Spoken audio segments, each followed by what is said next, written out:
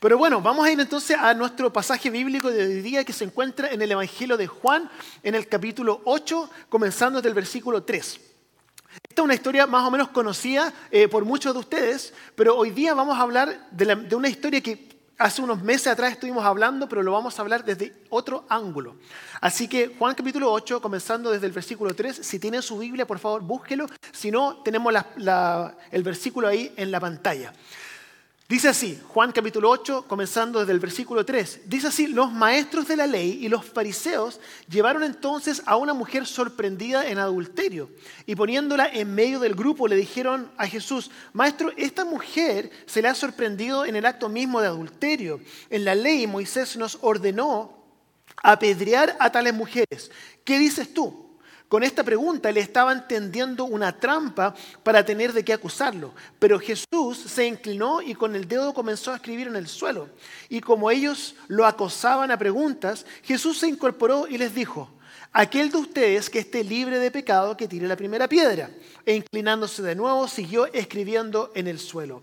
Al oír esto, se fueron retirando uno tras otro, comenzando por los más viejos, hasta dejar a Jesús solo con la mujer que aún seguía allí. Entonces, escuche esto, entonces él, Cristo, se incorporó y le preguntó a la mujer, le dijo, ¿dónde están? ¿Ya nadie te condena? Nadie, Señor. Tampoco, dice Jesús, yo te condeno. Ahora vete y no vuelvas a pecar. O otra traducción, deja tu vida de pecado. Cristo le está diciendo, ahora ve y deja tu vida de pecado. Así que estamos en una serie de mensajes en los cuales hemos estado hablando respecto al descanso, ¿se acuerda? Estamos hablando sobre el descanso y no estamos hablando solamente sobre el descanso físico ni el descanso mental, sino que estamos hablando sobre el descanso del alma, el descanso del alma. La primera semana estábamos hablando sobre nosotros dejar el peso, ¿se acuerda? Estamos hablando sobre Mateo capítulo 11, ¿cierto? Que dice que nosotros dejemos nuestras cargas ante Dios, que Dios nos entiende y que llevemos el yugo de Cristo sobre nosotros. La primera semana hablamos sobre el peso de la religión, que podemos dejar ese peso de la religión. La semana número 2 hablamos sobre nosotros soltar el peso de la falta de perdón. Eso fue la semana número 2 y hoy día vamos a estar hablando sobre soltar el peso de la culpa y la condena.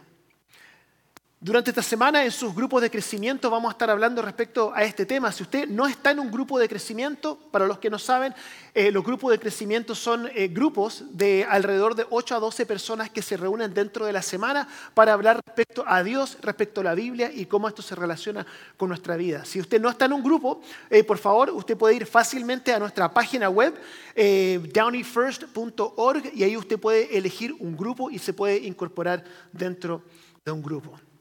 Bueno, entonces en esta semana usted va a estar hablando respecto a este tema y hoy día estamos hablando respecto a nosotros poder dejar de entregarle a Cristo el peso de la culpa y la condenación. Para comenzar este tema, quiero decirles a algunos de ustedes ya lo saben, pero yo crecí en Chile. Yo crecí como hijo de misionero en Chile, ¿cierto? En Sudamérica. Y una de las cosas de nuestra cultura, yo sé que para muchos de ustedes también esto va a ser familiar, es la cultura católica. Y la cultura católica, por lo menos para nuestro país, en Chile, era una cultura muy religiosa. Y en esta cultura muy religiosa había muchas prácticas que se hacían que tenían que ver con yo sacrificar algo para que Cristo o para que la Virgen María haga algo en favor mío. De hecho, en Chile, la Virgen María tiene muchas representantes dentro de las diferentes localidades del país.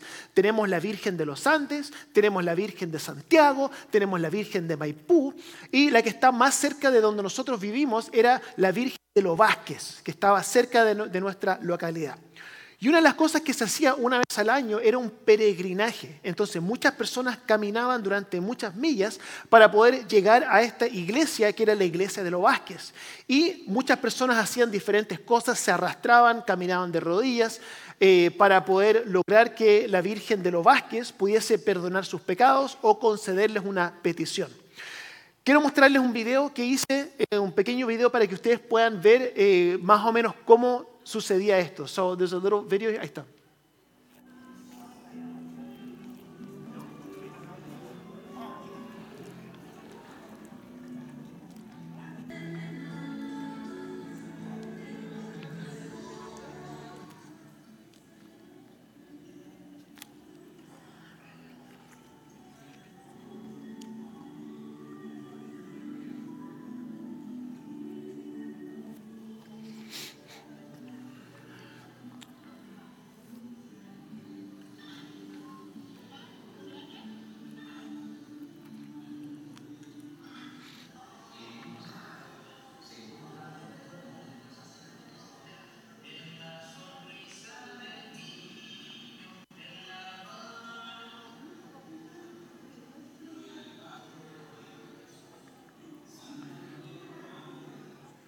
Usted puede ver ese video y quizás pensar que eso fue algo que sucedió hace décadas atrás, en los años 80, los años 70, pero esto fue el año pasado en Chile. Entonces uno se sorprende a veces de ver esto y uno a veces incluso puede ser muy crítico y uno darse cuenta de que quizás esta es una práctica muy primitiva, quizás esta es una práctica muy simplista, quizás esta es una práctica de gente que es ignorante o que esta es una práctica que la iglesia está siendo abusiva hacia estas personas. Uno puede decir, ¿cómo permiten esto?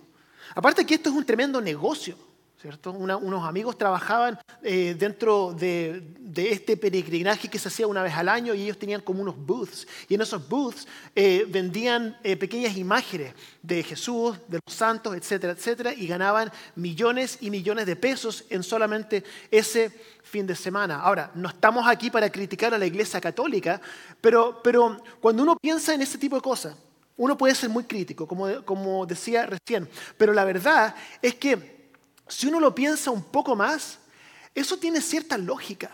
Tiene cierta lógica. ¿Por qué? Porque la vida es transaccional. Uno hace transacciones. En la vida, para uno poder lograr ciertas cosas, uno tiene que hacer algo para que lo que uno recibe sea equivalente a lo que uno entrega.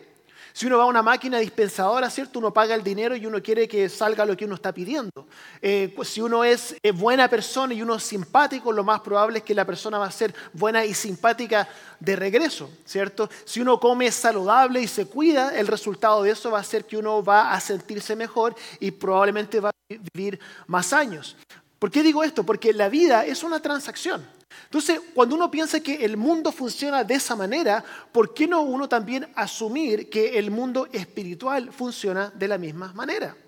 Cuando uno lo piensa así, uno entiende la lógica respecto a que, bueno, voy a caminar de rodillas, voy a hacer todo este sacrificio para que la Virgen de los Vázquez, ¿cierto?, pueda concederme lo que yo estoy pidiendo. Y como decía, uno puede ser muy crítico de esto, ¿cierto? Porque nosotros como cristianos sabemos que Cristo ya pagó el precio. Sabemos que Cristo ya fue el que llevó la cruz por nosotros. Sabemos que el sacrificio que Cristo hizo por nosotros ya compensó por todos nuestros pecados. Sin embargo, y quiero tener mucho cuidado cuando diga esto, que nosotros en nuestra iglesia, y esta es mi tendencia, es que nosotros hablamos mucho de la gracia de Dios, el perdón de Dios, todo se ha cumplido, Cristo ya lo cumplió todo y todo eso es cierto, es 100% cierto. Pero cuando hablamos tanto respecto al perdón y la gracia, es muy posible que nos perdemos la otra parte, que es el tema de que la gracia sí está disponible para nosotros, pero a veces pienso que nos olvidamos de lo que significa el peso de nuestro propio pecado. Pienso que quizás en las personas que estaban haciendo todo ese sacrificio, por supuesto que hay una parte del Evangelio que no están entendiendo, que es el perdón. Pero sí hay una parte que al parecer sí lo están entendiendo muy bien, que es el peso del pecado. Entonces la pregunta que quiero hacerle a usted en esta mañana y la pregunta que me estoy haciendo a mí mismo en esta mañana es: ¿entendemos realmente nuestro pecado? ¿Entendemos realmente lo grave que es nuestro pecado. Sabemos que el perdón está disponible, pero entendemos qué es lo que significa el pecado y entendemos la consecuencia del pecado y entendemos la gravedad del pecado. No lo sé. No sé si lo entendemos. Y es por eso que quiero explicarle algunas cosas que yo crecí pensando respecto al pecado. Número uno, yo pensé que el pecado estaba como en una escala. En otras palabras, hay pecados que son graves y hay otros pecados que no son tan graves. Yo peco, pero conozco a alguien, oiga, ese sí que peca. ¡Wow! Si usted supiera lo que yo sé, ¿cierto? Pensamos que el pecado es una escala, como que yo hago ciertas cosas, sí, no soy perfecto, pero conozco a alguien, ¿cierto? Entonces pensamos que hay cierta escala, que hay ciertos pecados que son graves y otros que son menos graves y otros que son muy graves. Pero no es así, hermanos y hermanas. El pecado no está en una escala. El pecado es una condición de la cual no podemos escapar. Es como preguntarle a alguien, oiga, ¿usted está embarazada? Un poquito. No, uno está o no está, ¿cierto? Lo mismo pasa con el pecado. No es que sí uno peca un poquito, pero es que no está tan malo, como que hay mentiras blancas y hay mentiras que son un poco, ¿cierto?, peores que simplemente una mentira que no tiene mayor consecuencia. Hermanos y hermanas, el pecado no es una escala. Nosotros estamos completamente inmersos dentro del pecado. Entonces, ese es un número uno. A veces pensamos que el pecado es una escala. También pensamos que a veces los pecados son intermitentes. Que hay momentos en que uno peca y hay momentos en que uno no peca. En otras palabras, o que por ejemplo, ayer yo cometí como 40 pecados. Pero hoy día llevo como 15 recién. Y mañana voy a tratar de no pecar tanto, quizás 8 o 9, ¿cierto? Pero no es así. El pecado no funciona así. El pecado es una condición de la cual nosotros no podemos escapar.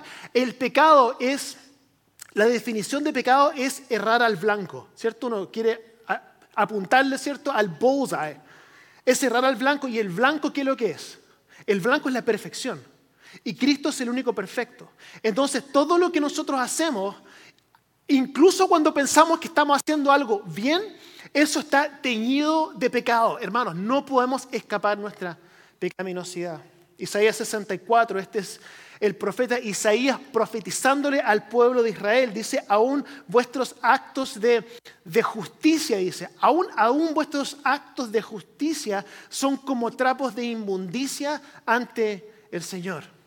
¿Qué es lo que está diciendo? Oye, está diciendo que incluso lo bueno que nosotros hacemos tiene un poquito de malo. Mire, yo estoy predicando en este momento. Estoy predicando. Y mientras yo predico, estoy pecando. ¿Se da cuenta, no?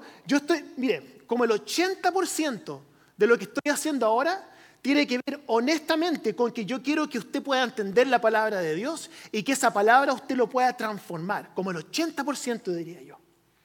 Pero hay un 20% de mí en este momento que quiere que usted piense que yo soy inteligente y que quiere que usted sepa que yo para este mensaje me preparé y que hay un 20% de mí que I just want to be liked by you. ¿Y sabe lo peor de todo? Es que después de decir esto, yo quiero que usted diga, oiga, qué humilde el pastor por reconocer lo que reconoció. ¿Se da cuenta que no hay escapatoria? Que incluso lo bueno que nosotros hacemos está teñido de pecado. No podemos escaparnos de esto. Entonces, dos cosas. Uno, el pecado no es intermitente. Y el otro, el pecado no está en una escala. Nosotros estamos amarrados al pecado. Entonces, ¿por qué digo esto? Porque es importante que nosotros entendamos nuestra condición. Es importante que entendamos que estamos en pecado, estamos sumergidos en pecado. La palabra nos dice que este pecado también tiene consecuencias. Efesios 2:1 dice, en otro tiempo, dice, ustedes estaban muertos en delitos y pecados. Muertos. Y no hay nada peor que la muerte. La muerte es una separación de Dios. Es lo peor que hay. Entonces, usted se preguntará, bueno, ¿por qué tenemos que hablar de esto? ¿Por qué es importante que nosotros entendamos nuestra condición? ¿Por qué es importante que nosotros entendamos que estamos espiritualmente en bancarrota, que estamos sin esperanza, que no tenemos futuro, que no tenemos perdón, que tenemos separación de Dios? ¿Por qué es importante que yo le arruine su domingo diciéndole que estamos inmersos en pecado y que no tenemos escapatoria?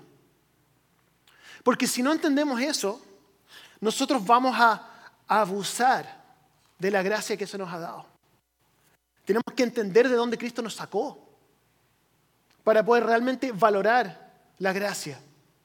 Romanos 6 habla respecto a esto. Este es el apóstol Pablo escribiéndole a la iglesia en Roma. Dice, ¿qué concluiremos? ¿Vamos a persistir en pecado para que la gracia abunde? En otras palabras, como la gracia está disponible, entonces voy a pecar, porque mientras yo peco, entonces la gracia abunda. Dice, no es así como funciona. De ninguna manera. Nosotros que hemos muerto al pecado, ¿cómo podemos seguir viviendo en él?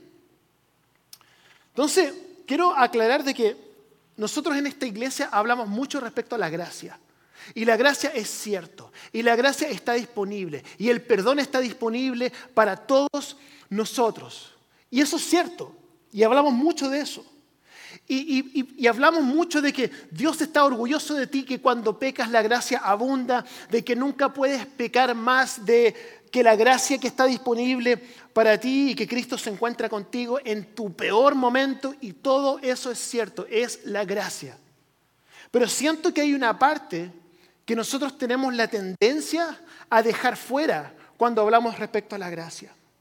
Y el momento en que Cristo está con esta mujer, que fue sorprendida en adulterio, y lo que Cristo le dice a esta mujer es lo que para mí resuelve la diferencia entre no hay condenación, pero ¿qué es lo que dice después? Ve y no peques más. Ve y no peques más. Creo que sobreenfatizamos la no condena, pero tenemos que recordar, no peques más. Ve y deja tu vida de pecado. Es la invitación que Cristo le está haciendo a esta mujer. Le dice dos cosas, ¿se acuerda? Son las dos cosas que le dice. No te condeno. Número 2, ve y deja tu vida de pecado. ¿Qué es lo que le dice primero?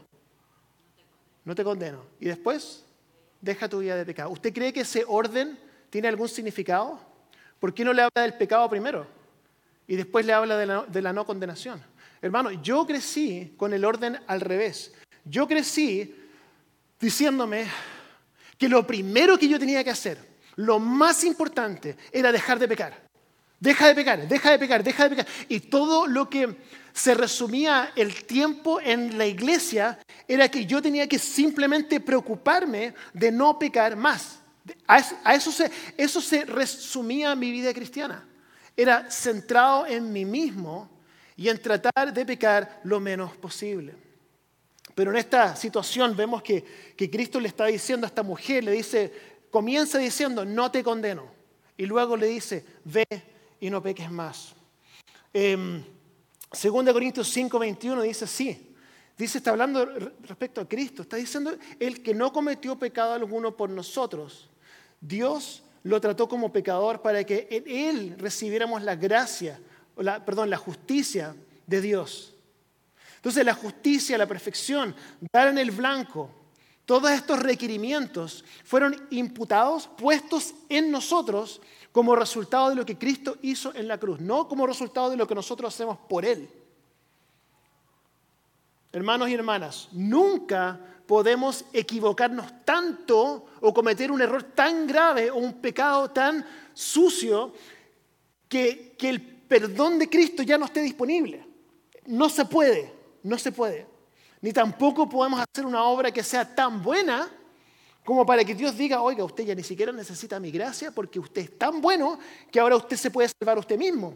No es necesario el sacrificio de Cristo. Cristo lo hizo todo por nosotros. Este es el punto principal. Entonces la pregunta es esta. Y es la pregunta que pienso que la mujer se estaba haciendo a sí misma. Ahora que usted está perdonado, ahora que ese perdón está disponible, ahora que todo se ha cumplido, ahora que ya no hay condenación para los que están en Cristo Jesús, ¿cómo vivimos ahora? Que la gracia está disponible para nosotros. Otra forma de verlo es que yo crecí creyendo que yo tenía que estar presentable ante Dios, que yo tenía que limpiarme a mí mismo. Es como la imagen de un niño. Imagínese un niño de 2 años. Imagínese que su hijo o hija de 2 años tiene una gastroenteritis y está vomitando y el pañal está sucio, y está todo cochino, ¿cierto? Y tiene snot en la cara y está llorando, ¿cierto? Y su hijo se acerca, llorando, se acerca. Y uno le dice, oye, aléjate de mi presencia, por favor. Límpiate primero y luego te ayudo. No, ¿cierto? El niño no se puede ayudar a sí mismo. Eso somos nosotros. Nosotros con todo lo que traemos, no nos podemos limpiar a nosotros mismos. Necesitamos que Cristo lo haga por nosotros, nuestro Padre Celestial, que nos limpie. Jesús nos está diciendo, límpiate antes de venir a mí. No tienes nada que hacer para ganarlo y no puedes hacer nada para que ya no esté disponible este perdón para nosotros. Entonces la pregunta es esa, ¿qué hago ahora que no tengo que hacer nada? Y la respuesta se encuentra en el encuentro que Jesús tiene con esa mujer. Esa mujer, hermanos y hermanas, esa mujer con la que Cristo se encuentra después que todos se fueron y queda Cristo con esa mujer, en ese momento, esa mujer somos nosotros. Esa mujer nos representa a nosotros. Nosotros somos esa mujer. Nosotros somos los que hemos pecado. Nosotros somos los que estamos condenados a muerte. Igual que esa mujer, también condenada a muerte. Jesús entra en ese momento y nos salva de la condenación. No por algo que nosotros hayamos hecho, sino por la gracia de Cristo. Y Cristo quita el castigo que fue destinado para nosotros. Estamos ante Cristo en este momento, con nuestros pecados frente a Él.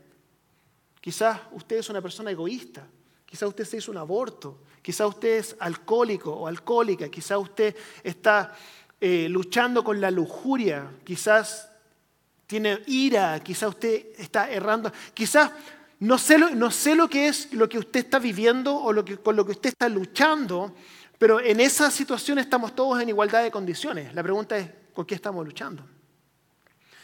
Y usted se merece ese castigo y yo también. Y Jesús entra, igual que con la mujer, y te salva del castigo, del juicio, de la condenación, de la muerte. Y quizá usted está en este lugar hoy día, en esta mañana, y usted se siente así. Quizás se siente condenado, quizás se siente que debiera usted tener que pagar por lo que hizo. O quizás usted siente en este momento que el peso de la culpa lo está aplastando. Y quiero decirle a usted lo que Cristo le dijo a la mujer. Dice, yo tampoco te condeno. Y luego, ve y deja tu vida de pecado. Entonces, antes de terminar, quiero aclararle a usted lo que es el pecado. Porque creo que a veces nosotros no entendemos lo que es el pecado. O a veces tenemos un concepto erróneo de lo que es el pecado. Porque yo crecí creyendo que la vida cristiana era esto. Yo crecí creyendo que la vida cristiana era renunciar a lo que realmente quiero hacer para que algún día yo pueda recibir la paga, ¿cierto? El cielo, porque yo renuncié a lo que realmente quiero hacer. Era como una cosa tan extraña. Yo crecí creyendo esto y quizá usted también, incluso quizás lo piensa. Que la vida cristiana es esto.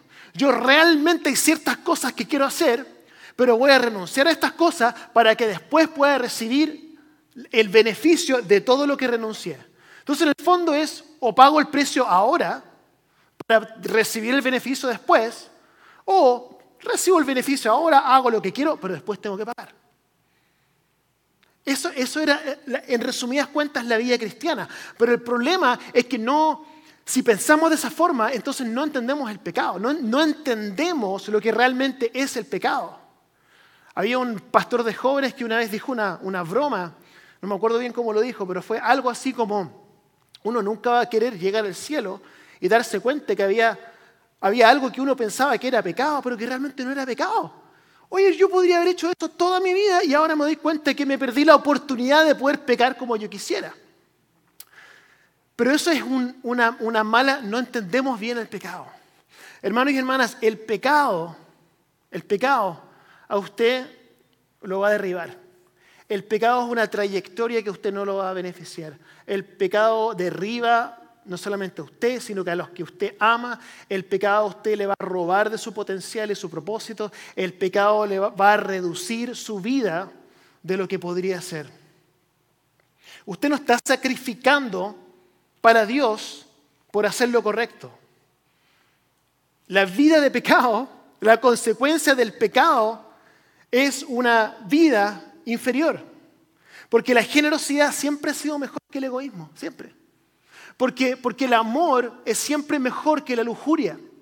Porque la salud siempre ha sido mejor que darse capricho tras capricho. Aprovechar el tiempo siempre ha sido mejor que holgazanear o ser lazy, ¿cierto? Entonces, el precio que usted paga por vivir una vida de pecado es infinitamente más alto que una vida de justicia para usted y para los que lo rodean. Le recuerdo que lo bueno que usted hace por Dios, escuche esto, lo bueno que usted hace por Dios mueve la aguja de gracia 0 grados. ¿Se entiende, no? Es como que uno piensa que voy a hacer todas estas cosas buenas y voy a recibir más gracia. No es así como funciona. O que usted piensa que los pecados que usted comete van a mover la aguja, ¿cierto?, hacia mayor condena. No, todo eso fue cumplido por Dios en la cruz. Deja tu vida de pecado, hermanos y hermanas, no es una declaración condenatoria. Yo crecí pensando así, que era dejar la vida de pecado, era deja de pecar, o si no, no hay forma. Pero nos damos cuenta que el pecado es una condición de la cual no podemos escapar. Escuche esto, si usted está viviendo hoy día, si usted en este momento está viviendo una vida de pecado, usted lo más probable es que está viviendo también las consecuencias de una vida de pecado. Si no la está viviendo ahora, las va a vivir, porque así es como funciona. Por eso que yo a usted le digo hoy en esta mañana, y no se lo digo yo, tómelo de parte del Señor, de Cristo, tómelo de parte de Él. Vaya y deje su vida de pecado. Déjela, deje el pecado. Yo no sé lo que usted está viviendo en este momento, pero la razón por la cual Cristo comienza con la no condenación y luego dice, deja tu vida de pecado, es porque la no condenación o el perdón es un motivador mucho más grande de lo que el juicio y la condena va a hacer. Yo no sé si a usted le pasó o no, pero yo crecí así. Era juicio y la condena, juicio, condena, juicio, condena. No lo hagas, no lo hagas, no lo hagas, no lo hagas, porque Dios te va a castigar, Dios te va a castigar, Dios te va a castigar. Y fue como, ya, sabes que no estoy, ya, listo. Pero cuando entendí la gracia y entendí el perdón, y entendí la no condena, y entendí el sacrificio que Cristo hizo por mí, por primera vez, empecé a entender que hay una mejor vida disponible para mí. Y el no pecar y el vivir una vida justa no es un sacrificio que yo estoy haciendo por Dios, sino que Dios me está diciendo a mí, como hijo al cual Él ama con todo su corazón, ve y no peques más. Esa vida no es para ti. No es para ti, porque vas a sufrir tú y van a sufrir las personas que están a tu alrededor. Y por tus pecados yo ya pagué. Y cuando vuelvas a pecar va a haber perdón, pero esa vida no es para ti. Esta es una invitación para usted vivir una vida mejor y que no viva esa vida mejor para ser perdonado, ¿se entiende? No es que yo cambio mi vida para que luego Dios me perdone, sino que Dios está diciendo, cambia tu forma de vivir porque eres perdonado. Mire, si usted está adicto a la pornografía, deje esa vida de pecado, no para que Dios lo perdone, sino porque Cristo ya lo perdonó. Deje esa ira que usted tiene, deje esa vida de pecado. No para que Dios lo perdone, sino porque Cristo ya lo perdonó. ¿Se da cuenta? Eso es lo que está haciendo con esta mujer. Ella estaba tan sorprendida, yo estoy seguro que ella estaba esperando que Cristo fuera el que finalmente la condenara. Porque todas esas personas que iban a tirar las piedras, ninguno calificaba porque todos pecaron. Y cuando todos se fueron, ella tiene que haber quedado frente a Cristo y haber dicho, Él es el único que califica para condenarme. ¿Y qué es lo que le dice Cristo? Yo tampoco te condeno. Ve y deja tu vida de pecado. No es una condenación hacia ella. Está diciendo, tienes que vivir una vida para la cual fuiste creada para vivir. Quiero terminar con esto. Si usted quiere, por favor, puede cerrar sus ojos un momento, inclinar sus rostros. Si este es un momento para usted, entre usted y Dios. Voy a decir algunas cosas y luego vamos a orar. Como decía hace un momento atrás, esta es una invitación que Cristo le hace a usted para vivir una vida mejor, una vida libre de pecado. No para que usted sea perdonado, sino porque usted ya lo es. Y cuando usted peque, porque lo va a hacer, hay perdón que está disponible para usted. Hermanos y hermanas, el perdón es un motivador mucho más grande para la transformación de su vida que la condenación. Y la invitación para usted hoy día es que si usted está aquí en esta mañana y usted ha descubierto algo nuevo respecto a Cristo que usted no sabía, usted se da cuenta en esta mañana que caminamos sobre un cimiento de perdón y que este perdón es un motivador más grande para usted acercarse a Cristo. Pero hay cosas que usted tiene que dejar y usted lo sabe. Ahora, Dios le está hablando. Dios le está hablando a su corazón y le está hablando respecto a algo específico que usted sabe que tiene que dejar. Cristo le dice a usted en esta tarde, le está diciendo, yo tampoco te condeno, pero ve y deja tu vida de pecado. Si usted quiere que yo ore por usted, en este momento hay algo que usted tiene que dejar y lo ve difícil, es una lucha que usted tiene. Simplemente quiero, sin nadie mirando a ninguna parte, de los ojos cerrados, por favor, simplemente levante su mano y la baja y yo voy a hacer una oración por usted. Amén. Dios le bendiga. Amén. Dios le bendiga. Amén. Amén. Amén. Amén. Señor Jesús, en esta mañana nosotros presentamos ante ti todas estas personas que han reconocido ante ti que hay una lucha, Yo quiero orar, Señor, que de la misma forma en que tú le dijiste a esta mujer que fue sorprendida en adulterio y tú tampoco la condenas, que esta no condena, este perdón pueda entrar en las vidas de cada una de estas personas que levantaron su mano. Y que este perdón sea un motivador para dejar esta vida de pecado, esta trayectoria de pecado. Sabemos que pecamos todos los días y que estamos sumergidos en pecado y que no hay escapatoria. Pero también sabemos que hay una trayectoria a la cual tú nos invitas a caminar, que es una mejor vida, que está cimentada sobre la base del perdón y no cimentada sobre la base de la condena. No queremos ser como las personas que están tratando de compensar, caminando a lo Vázquez, de rodillas, arrastrándose, tratando de compensar por un precio que tú ya pagaste. Ayúdanos a poder recibir este perdón y poder ponernos de pie y poder caminar sobre la no condena por el sacrificio que tú hiciste y que podamos caminar en una vida libre de pecado. Oramos por esto en esta mañana y te damos las gracias en el nombre de Jesús. Amén.